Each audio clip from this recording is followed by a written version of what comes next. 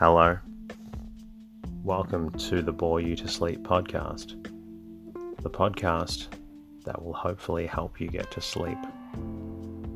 I am going to read an open source book, one that is not particularly interesting, but one that is hopefully boring enough to get you to sleep.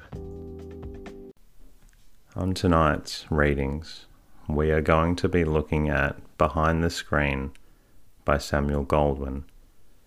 It is somewhat of an autobiography by one of the founders of MGM. I hope it helps you get to sleep, or at least get a little bit drowsy, so you're ready for sleep. I like bringing out all these episodes because I know it's helping a lot of people get a good night's rest. I do have a special favour for you though, if it's helping you. Jump into your podcast app, please leave a review and a rating. It helps me bring out more episodes and it helps me reach more people that need to get a good night's rest. Other than that, all you have to do is lie back, relax, and enjoy the readings. Behind the Screen by Samuel Goldwyn. Chapter 1, in which is filmed the birth of a nation. It was something more than 9 years ago that I walked into a little motion picture theatre on Broadway. I paid 10 cents admission. As I took my seat, a player piano was digging viciously into a waltz. Upon the floor, a squalid statuette lay under its rain of peanut shells. And all around me, men, women, and children were divided between the sustained comfort of chewing gum and the sharp, fleeting rapture of the nut.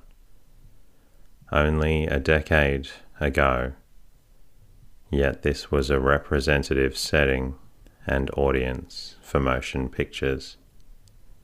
Likewise, typical was the film itself, for as were practically all productions of that day, this was only 1 or 2 reels, and faithful to the prevailing tradition, the drama of tonight was Western.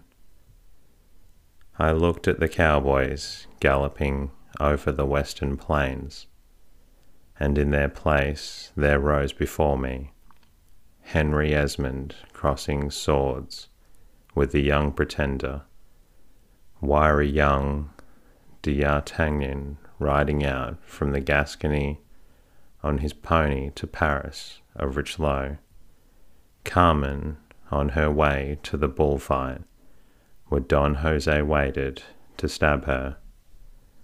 Why not? Here was the most wonderful medium of expression in the world.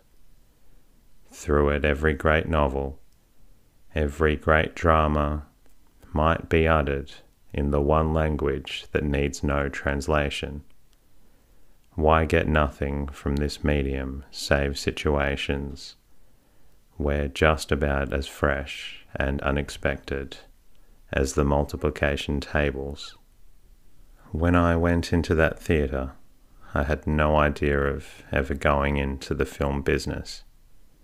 When I went out, I was glowing with the sudden realization of my way to the fortune. I could hardly wait until I told my idea to my brother-in-law, Jesse Lasky. Lasky, do you want to make a fortune? With these words, I burst in upon that evening. Lasky, who was at that time in the vaudeville business, indicated that he had no morbid dread of the responsibility of great wealth. Very well then, I continued, put up some money. In what? In motion pictures, I answered. Motion pictures, scoffed he. you and I would be a fine pair in that business. Me, a vaudeville man, and you, a glove salesman. What do we know about the game besides how about the trust? His last words touched upon a vital issue in the screen industry of that period. The truth of it was that the motion picture theatres throughout the country were practically at the mercy of 10 companies, which for the privilege of showing pictures collected a weekly license fee of $2 each from 15,000 theatres. I shall not enter here into the argument by which the combine justified their taxation. I shall merely remark that the existent system presented an obstacle worthy of consideration. However, all the way home, I had been preparing an answer to this protest of Lasky's, and now I eagerly put it forth. Give the public fine pictures, I urged. Show them something different from Western stuff and slapstick comedies, and you'll find out what will become of the trust. And why should your entertainment have to be so short? If it's a good story, there's no reason why it couldn't run through 5 reels. I tell you, the possibilities of the motion picture business have never been touched. We could sell good films and long films all over the world. Eventually, Lasky was convinced that my idea presented at least a good betting proposition, and he agreed to add $10,000 to the equal amount which I put up, provided he be relieved of any active management. Considering that in those days many of the 2-reelers were made for less than $1,000, our original capital seemed not only adequate to the immediate cost of production, but to a handsome margin for recovery from a possible first failure. With this assumption of strength, we took our next logical step. We hunted for somebody who would make our pictures for us. It was natural that the first person whom we should think of in this connection was Mr. D.W. Griffith. He was then directing for the Biograph Company, one of the units of the Motion Picture Trust, and he had already experimented with the longer picture in the Judith of Bethulia. Indeed, I wish to say right here that I lay no claim to pioneer thought in realizing that the screen was susceptible of longer and more varied treatment, for in addition to our American Judith of Bethulia, 1 or 2 foreign pictures had heralded the new era. Any possible credit to me, therefore, must be accorded to my conception of the new sort of photoplay as a systematic performance, rather than a sporadic spectacle. Indeed, I was to find out later that even this idea was not an exclusive visitation. Lasky and I had supposed that we were the only ones in the field, but it was not long before we discovered that even previous to us, another man had acted on the same idea. But go back to my interview with Mr. Griffith. I met him for lunch, and I was impressed immediately by the personality which has since lifted him into this place as the greatest of screen directors. Tall and spare and quite stooped, Mr. Griffith's figure suggests, by its very lack of erectness, that reserve of energy which transforms him in the studio to his tireless, almost demoniacal worker. His features are clear-cut, and to the suggestion of the eagle in his profile, the clear blue eyes which you could never possibly mistake for grey even across a room, contribute a final authority. These eyes, while he is at work, so people tell me, glow with enthusiasm, but during the chance interview, they join with the mouth in a look of amused observation. With the expression he heard me make my proposition that day, when he finally spoke, it was to quench any hope that Mr. Griffith might ever become associated with Lasky and me. A very interested project, he commented, and if you can show me a bank deposit of $250,000, I think we might talk. I did not betray the meagre conversational basis which I had to offer. Instead, Lasky and I now approached a friend of ours, Cecil DeMille. Mr. DeMille, although very little more than 30 years of age at this time, was already known as a playwright of considerable skill. His father had been Belasco's partner, and he himself had been associated with the celebrated theatrical producer in writing, The Return of Peter Grimm. With all of his dramatic tradition and achievement, Mr. DeMille had one limitation. At this time, he had never directed a picture. More than this, he had never even seen one directed. However, neither he nor we were daunted by this slight flaw in his equipment, and after a day or two spent in the Edison studios, Mr. DeMille went out to California to shoot our first picture. For his services, he was paid $100 a week and was promised, in addition, some stock in the company. When you reflect that today, he receives approximately $5,000 a week, together with a large percentage of the returns of every production.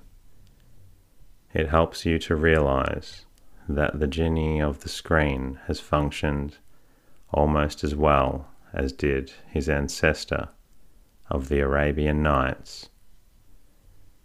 And in no place is the magic more apparent than in California. When DeMille went out to Los Angeles to look around for a site, Hollywood promised nothing of its present pomp. The vast studios, the beautiful villas, the famous pleasure places, all have arisen in the past decade.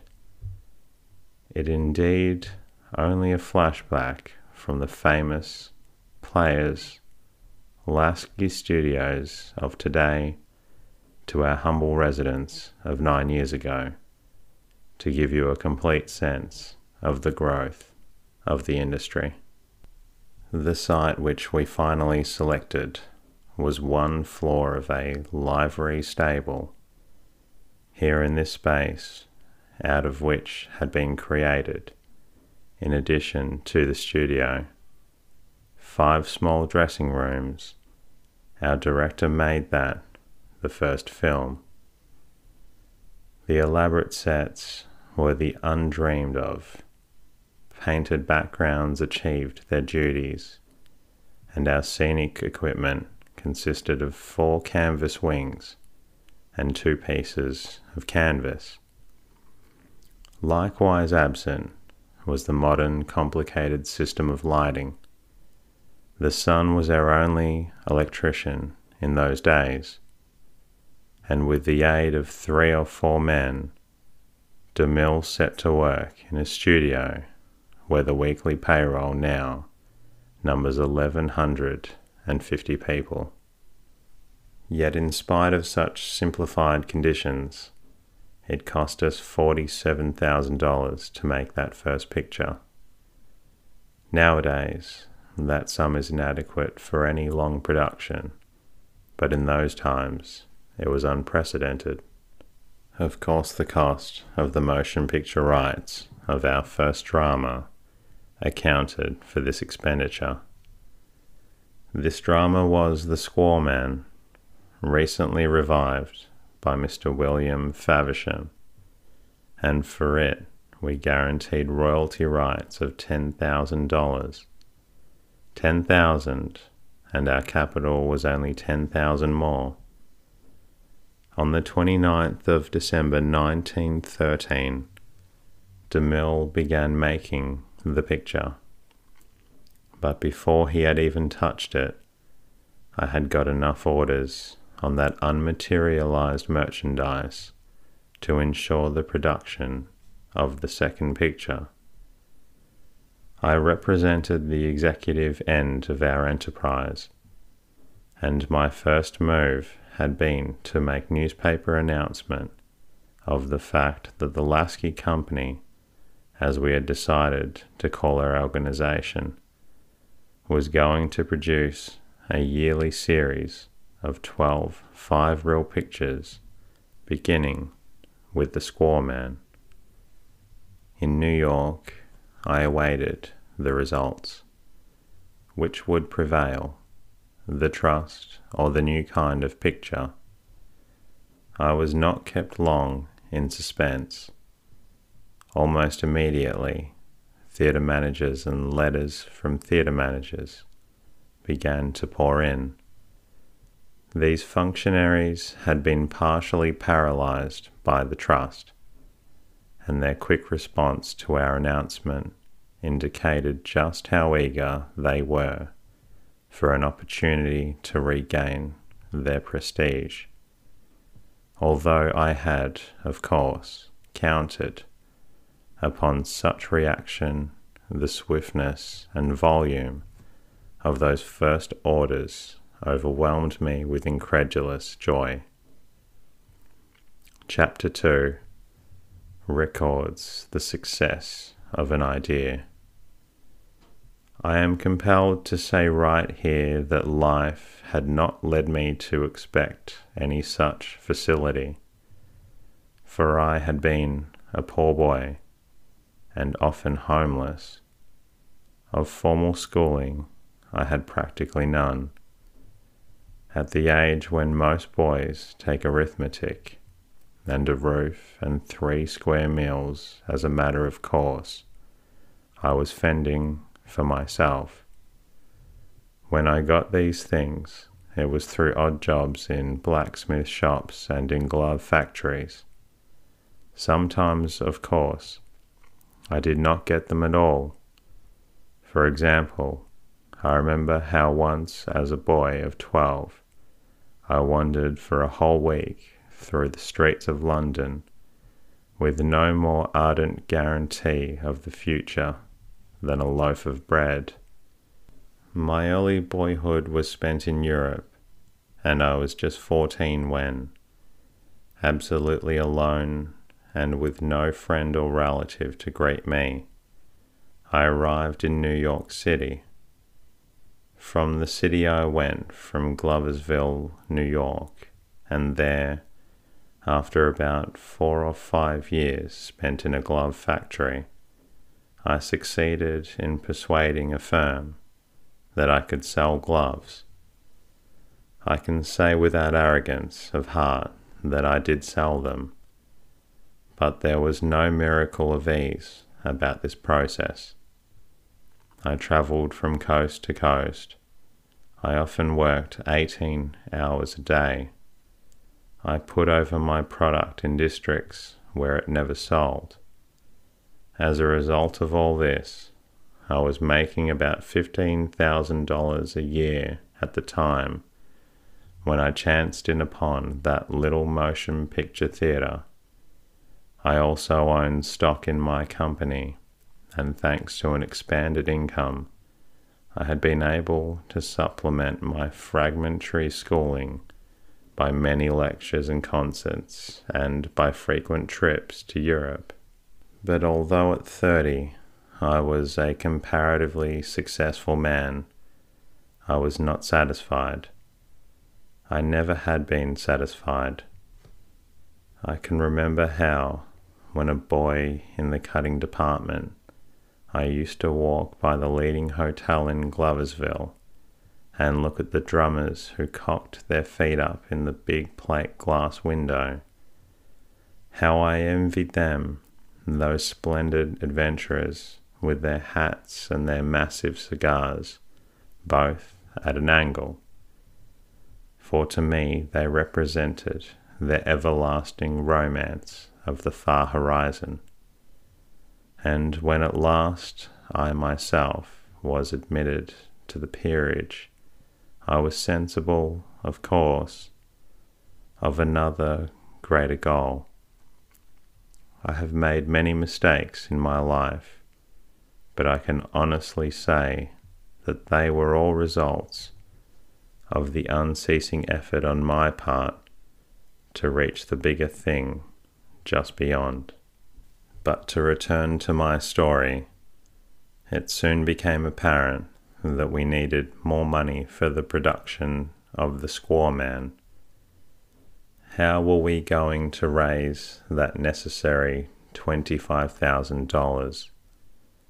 Our first approach to the problem was a personal one.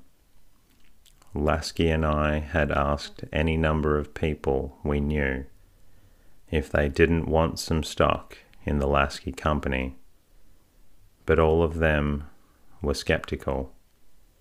At last, however, we were able to borrow the needed funds out of the bank. DeMille resumed work on the picture, and a few weeks afterward he returned to New York with the precious merchandise. Meanwhile, he had wired us that there was something wrong with the film, but even this did not prepare me for my first glimpse of the production upon which I had staked everything. Buzz, in the silence of that deserted studio, we heard the machine begin its work. And then, as from a very far shore, I heard Lasky's voice. "We're ruined," he said.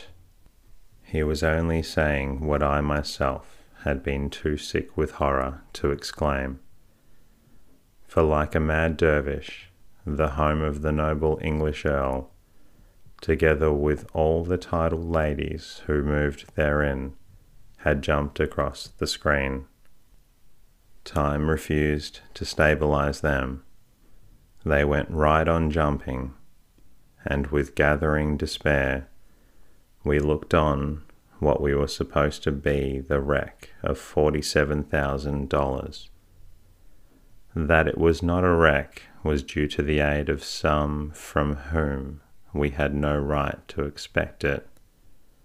At that time, the late Sigismund Lubin of Philadelphia was head of one of the 10 companies which we were fighting. Nevertheless, it was to him I appealed for expert advice. I took the roll of film over to Philadelphia, and with a largeness of spirit which I shall never forget, the old gentleman saved me, his threatened rival, from utter ruin. He pointed out that the time stop was wrong. No, not an irremediable fact. In the joy of this discovery, I overlooked the hardship of his cure. Yet this was to paste by hand new perforations on both edges of a film that was nearly a mile long. The story of the beginning of the Lasky Company is now coming to a close. To it I might add 1,000 picturesque and amusing details, but I realize that the chief interest of my reminiscences is focused not upon the development of the motion picture industry, dramatic as that undoubtedly is, but upon the celebrated personalities with which my life has brought me into contact. I have delayed this long, the more vital communications, because the transition from the former impoverished photoplays to the elaborate spectacle of today involved many producers and brought it with the rise of all our famous stars. To give a real insight into the lives of Mary Pickford, Charlie Chaplin, Norma Talmadge, Douglas Fairbanks, Wallace Reid, Harold Lloyd, Mabel Normand, and other famous screen artists obligates, in fact, the background of photoplay history involved in the start of the Lasky Company. And that concludes tonight's readings. I hope it's helped you lull yourself to sleep. I look forward to bringing you more episodes, and if you're not quite tired yet, please tune into one of the other episodes. Until next time, rest easy.